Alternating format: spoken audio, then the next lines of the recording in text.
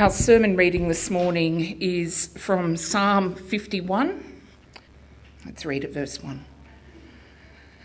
Have mercy on me, O God, according to your unfailing love. According to your great compassion, blow out my transgressions. Wash away all my iniquity and cleanse me from my sin. For I know my transgressions, and my sin is always before me. Against you only have I sinned, and done what is evil in your sight. So you are right in your verdict, and justified when you judge. Surely I was sinful at birth, sinful from the time my mother conceived me. Yet you desired faithfulness even in the womb. You taught me wisdom in that secret place. Cleanse me with hyssop, and I will be clean. Wash me, and I will be whiter than snow. Let me hear joy and gladness. Let the bones you have crushed rejoice. Hide your face from my sins, and blot out all my iniquity. Create in me a pure heart, O God, and renew a steadfast spirit within me. Do not cast me from your presence or take your Holy Spirit from me. Restore to me the joy of your salvation, and grant in me a willing spirit to sustain me. Then I will teach transgressors your ways, so that sinners will turn back to you. Deliver me from the guilt of bloodshed, O God, you who are God my Saviour, and my tongue will sing of your righteousness. Open my lips, Lord, and my mouth will declare your praise. You do not delight in sacrifice, or I would bring it. You do not take pleasure in burnt offerings. My sacrifice, O God, is a broken spirit. A broken and contrite heart, you, God, will not despise. May it please you to prosper Zion, to build up the walls of Jerusalem. Then you will delight in the sacrifices of the righteous, in burnt offerings offered whole. Then bulls will be offered on your altar. Hey everyone, keep those Bibles open as we look into Psalm 51 together. I'm going to pray. Heavenly Father, thank you that we can read your word. And as I explain it now, please give me wisdom and clarity. And please give us all ears that hear it, minds that understand it, and hearts and lives that are changed because of it. Amen. In 1797, the former US Treasurer Alexander Hamilton, I'm on the screen there, was busted. If you've seen the musical Hamilton, you'll know what I'm talking about. But for those who haven't, he'd been having an affair for a number of years and was eventually caught by some colleagues. As a prominent government leader and a war hero, his national reputation and legacy was on the line. And so, he was busted. What did he do? In the face of his own sin and in the face of his terrible actions, Hamilton's priority wasn't to apologise to his wife or his kids, and it wasn't to accept the justice that he rightfully deserved either. Instead, Hamilton released an eloquently worded document attempting to protect and argue the case of the only person he thought that mattered, himself. And that's it up there. But what about you? What do you do when you've been busted? Where do you turn when you've been caught in your sin? Maybe you find it easy to lie and proclaim your own innocence. Maybe you blame other people and attempt to shift the spotlight somewhere else. Maybe you fear the consequences for your sin, and so you keep it a deep, dark secret that no one else can know. Maybe you get racked with guilt, a mark on your conscience that never leaves. Or maybe you respond by devoting all your time and energy and resources to charity or good works, just trying to make things right again. I know that I'm guilty of a number, if not all, of those responses. And you probably are too. But what about King David? What does he do when he's been busted? He's been busted in 2 Samuel 12, and Psalm 51 is our response. It's our insight into the mind and heart of a man who has been called out for his sin. And so if you weren't here last week or you haven't read 2 Samuel 12, then please do so, not now, after this sermon. David's response in Psalm 51 is an emotional plea to God that reveals volumes about the nature of sin, humanity, justice, judgment, cleansing, forgiveness, repentance, sacrifice, and our own hearts. So we're going to get into it now. Have a look at verse 1 to 3. It'll also be on the screen. Have mercy on me, O God, according to your unfailing love. According to your great compassion, blot out my transgressions. Wash away all my iniquity and cleanse me from my sin. For I know my transgressions, and my sin is always before me. Having just been caught by the prophet Nathan, David doesn't try to argue his case. Instead, in verse 1, he cries out for God's mercy. And the word iniquity, which is in verse 2, simply means sin. He recognises that it makes him unclean and that he needs to be cleansed. And that's in verse 2. The offence of David's sin is so crystal clear in his mind, and it's constantly with him. It's always before me. That's what he says in verse 3. And so, when he's been busted, rather than looking selfishly inwards, like Hamilton did, he appeals it causes him to look upwards to God. Because we can see that in verse 1. He appeals for mercy on the basis of God's love and compassion. Two character traits that are at the very heart of who God is. And so far, good on you, David. You're not looking inwards, you're looking upwards. Good stuff. But surely he steps out of line in verse 4. Have a look at it with me. Against you only have I sinned and done what is evil in your sight, so you are right in your verdict and justified when you judge. Surely I was sinful at birth, sinful from the time my mother conceived me. Yet you desired faithfulness even in the womb. You taught me wisdom in that secret place. Surely the audacity of David to claim that he has only sinned against God is ignorant at best and downright offensive at worst. What about Bathsheba? Is Uriah turning in his grave at these words? Hasn't David sinned against them too? Verse 4 is confronting and a little jarring, but David is on the money here. David has only sinned against God because God is the one responsible for the laws, don't commit adultery, don't lie, don't murder, that David has broken. David didn't break Uriah's laws and standards. He didn't break Nathan the prophet's laws and standards. He didn't break his own laws and standards. David can only be judged as sinful according to God's law and standards that he has broken. Now, of course, David's sin against God has ramifications on other people. It has. It's on Bathsheba and Uriah.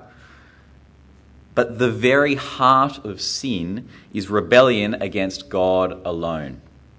Rejecting God's rule and standards and putting ourselves in his place as the rule maker and standard creator. So David has his perspective of sin right. In this moment when he's been busted, his perspective is correct. And he rightfully acknowledges God's place as the perfect, just, and righteous judge at the end of verse 4.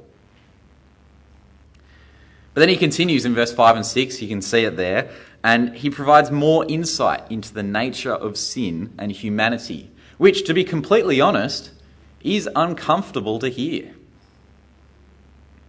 From the very moment of our conception, we are sinful. Sin isn't an external problem that enters into us from the outside, like, catching a virus. sin is in our nature. Sin is the default factory condition of just who we are.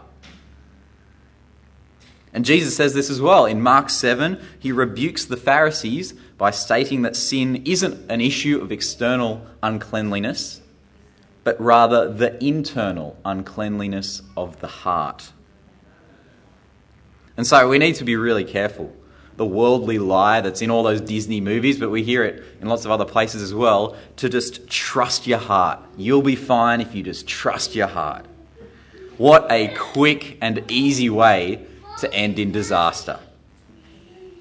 Following our hearts always ends up in a destination that is far away from God. As God says through the prophet Jeremiah on the screen, the heart is deceitful above all things and beyond cure. Who can understand it? There's another comic which I think brings home the point well. If you can't read it, I'll read it out for you. So there's a mother speaking to his son. This is a difficult decision. In times like this, you have to learn to just trust your heart. Little Jimmy, just trust your heart. And so Jimmy looks inwards and he says, "Okay, heart, what's it going to be?" Sin. And little Jimmy rejoices. David grasps this truth. David recognises his sinful heart, the weight of his rebellion against God, and the judgment that he justly deserves. And this is true for us as well. This isn't just David, this is true for us as well. Our only hope is God's mercy and forgiveness. And so that's what David asks for in verse 7 to 9. Have a read with it. "Cleanse me with hyssop, and I will be clean. Wash me, and I will be whiter than snow. Let me hear joy and gladness. Let the bones you have crushed rejoice. Hide your face from my sins and blot out all my iniquity." David feels filthy before God, like a coal miner covered from head to toe in grime and dirt and muck. The burden of his sin and its consequences make his bones feel crushed under the weight of his guilt in verse 8. Maybe you're here today and you can identify with David. You might be crippled by remorse or feel tarnished and broken because of what you've done. If you're here today and you can identify with these words, or if this is you, then I'm deeply sorry. But have a look at what he asks for. In God's grace, he can wash us clean from all impurity and sin. David mentions the word hyssop in verse 7. It looks like this. It's like a purple reed thing. It doesn't look that impressive. But it was used in Old Testament rituals and the law to cleanse something. Now, hyssop was used in lots of different things. It was used to sprinkle the blood of sacrifices onto people to make them clean again. Or perhaps most significantly, hyssop was used by the Israelites during the Passover in Egypt to wipe the blood of the lamb on their doorways so that God's judgment would pass over them. By referring to hyssop here in verse 7, David clings to God's promises to wash him clean from his sin. And God is faithful to his promises. He does do so. But God's promises for David are ultimately fulfilled for us in Jesus. Because it's the blood of Jesus on the cross who washes us clean. Jesus took upon himself all the filth and guilt and muck and judgment of sin so that we might not be crushed, but instead have joy and gladness because he was crushed in our place. By looking at Jesus on the cross, God hides his face from our sin, and so that we can be whiter than snow. Those words in verse 7. And there's not much whiter things in the world than fresh snow. God gives us cleanliness and relief and release from the burden of sin. and so that we can echo David's words, "Let the bones you have crushed rejoice." But David realizes something though, because our problem of sin runs deeper than just individual transgressions and messing up every now and then. Because we saw earlier, the origin of sin is internal, not external. It's the factory default condition of our hearts. If sin is to be fixed, then we need a heart transplant. We need a software update of our hearts. We need a rewiring and reworking. And that's what he asks for in verse 10 to 12. Have a look. "Create in me a pure heart, O God, and renew a steadfast spirit within me. Do not cast me from your presence or take your Holy Spirit from me. Restore to me the joy of your salvation and grant me a willing spirit to sustain me." So, the factory default mode of our hearts is sin. From conception, it is. And because of this, everything we do is stained by sin and never good enough for God's perfect standards. So even at our very best behaviour, our sinful interior makes us fall short of God's glory.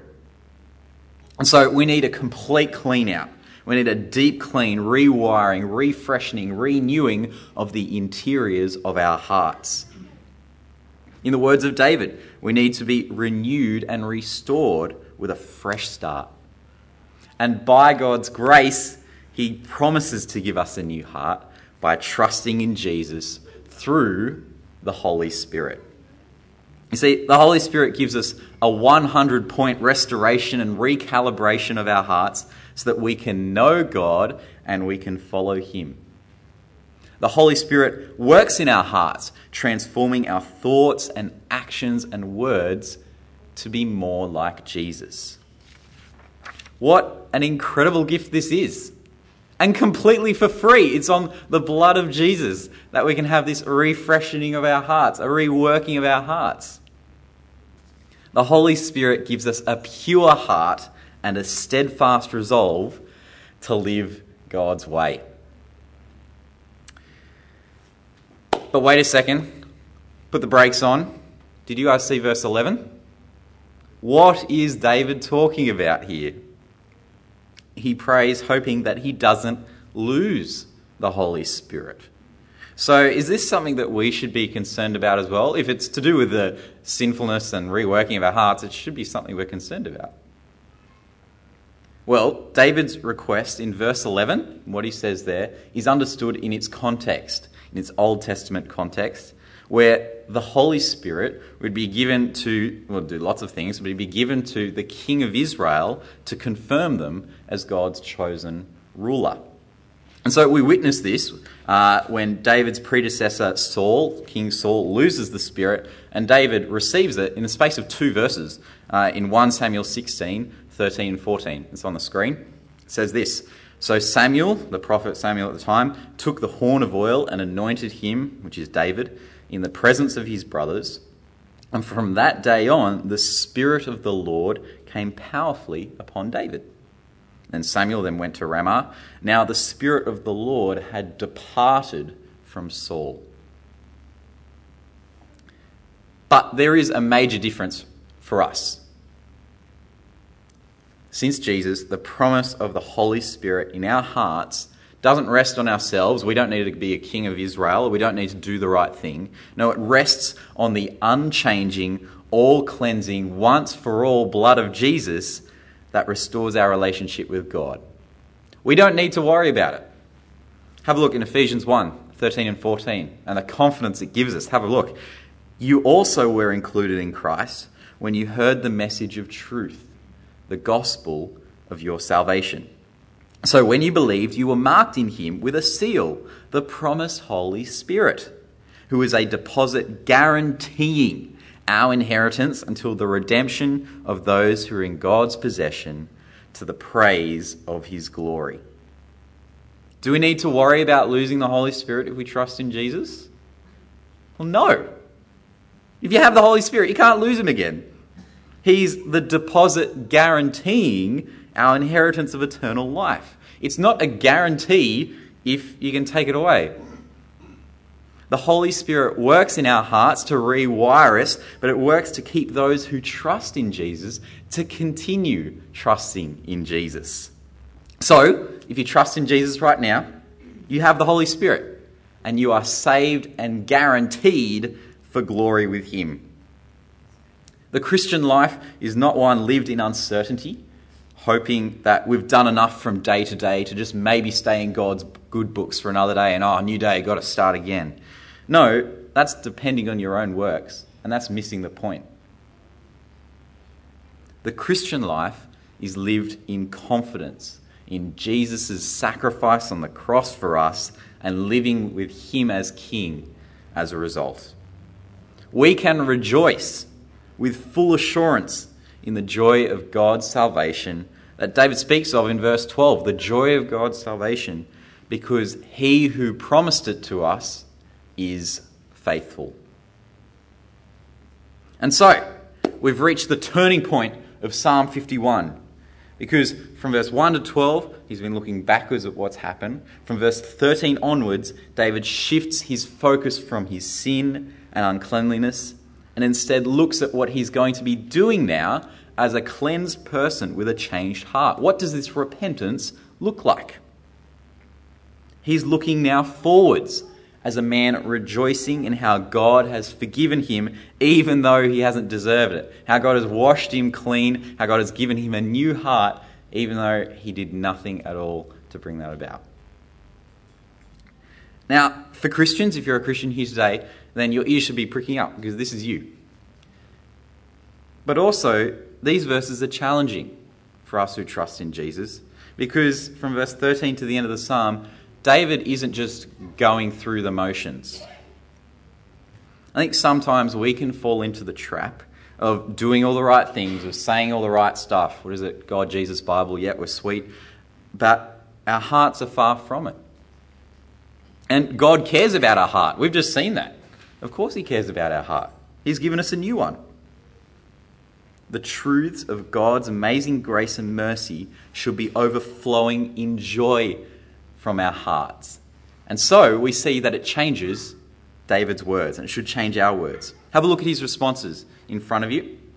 In verse 14, David's tongue sings of God's righteousness. In verse 15, his mouth declares God's praise.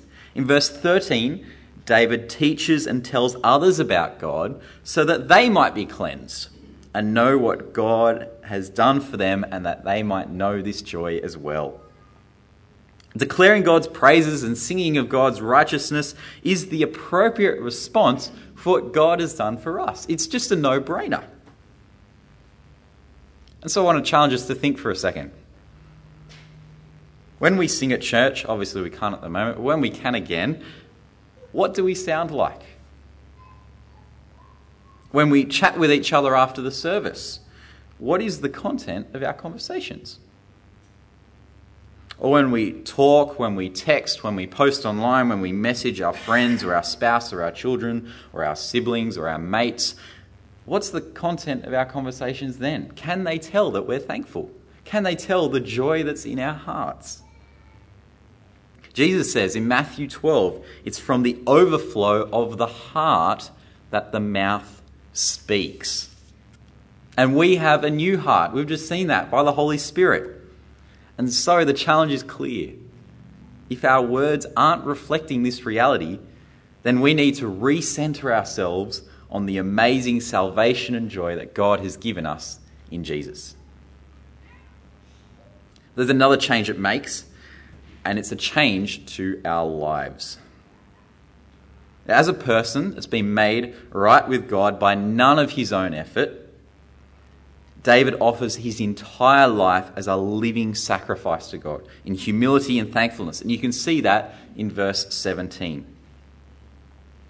David says in verse 16, God isn't impressed by the sacrifices and burnt offerings, aka the works and efforts of a person who's just going through the motions or who's doing those things hoping to be good enough to be saved. No, look at verse 19. God delights in the sacrifices and efforts and obedience of someone who has already been saved. Someone who has already been cleansed by the blood of Jesus and has been given a new heart that knows and follows him. So, if you're a Christian, does your life look like this response? Particularly in verse 17. A humble and wholehearted sacrifice to God. David's response here oozes with the attitude that Jesus teaches his disciples later, which is the life of a Christian means to take up your cross daily and follow him. And it changes David's priorities as well. Look in verse 18. David wants nothing more than for God to establish God's kingdom. And so we should have the same response as David. Not praying for a physical kingdom, like David saw it then, but rather for a spiritual kingdom. A spiritual kingdom of cleansed people with new hearts who all love and follow Jesus as the King. And so, we're thinking about at the start, when we get busted for our sin, where should we turn? What do you do? Well, I think the answer from Psalm 51 is pretty clear. We should be turning to God. We should be looking upwards.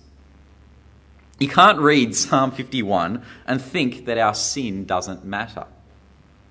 You can't read Psalm 51 and think that we can cleanse ourselves on our own effort as well. You can't read Psalm 51 and think that having been cleansed by God, that our actions don't matter. Because our sin does matter. Our actions and our hearts make us guilty and deserving of judgment before God. But God can make us clean, wiping away our guilt and filth and muck, and by trusting in the blood of Jesus on the cross. And God gives us a new heart by the Holy Spirit that knows him, loves him, follows him, and guarantees our eternal inheritance with him. And so out of the certainty and joy of the cleansing by the blood of Jesus and our new hearts given to us by the Holy Spirit, let's be living sacrifices for God in our lives, proclaiming his praises with our mouths. Jesus gives us sweet, sweet relief from the burden of our sin. God washes us clean and gives us new hearts by trusting in him. So let's make sure we do that, hey? I'm going to pray.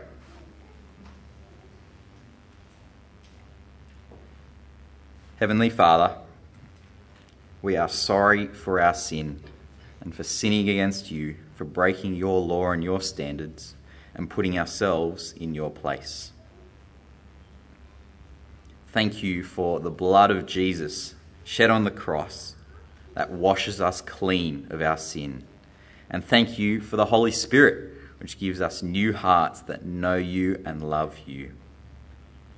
Father, please help us to live our lives as living sacrifices to you, proclaiming your praises with our mouths as we go about it. Help us to be proclaiming this to all people, to each other, and to those who don't know it yet as well.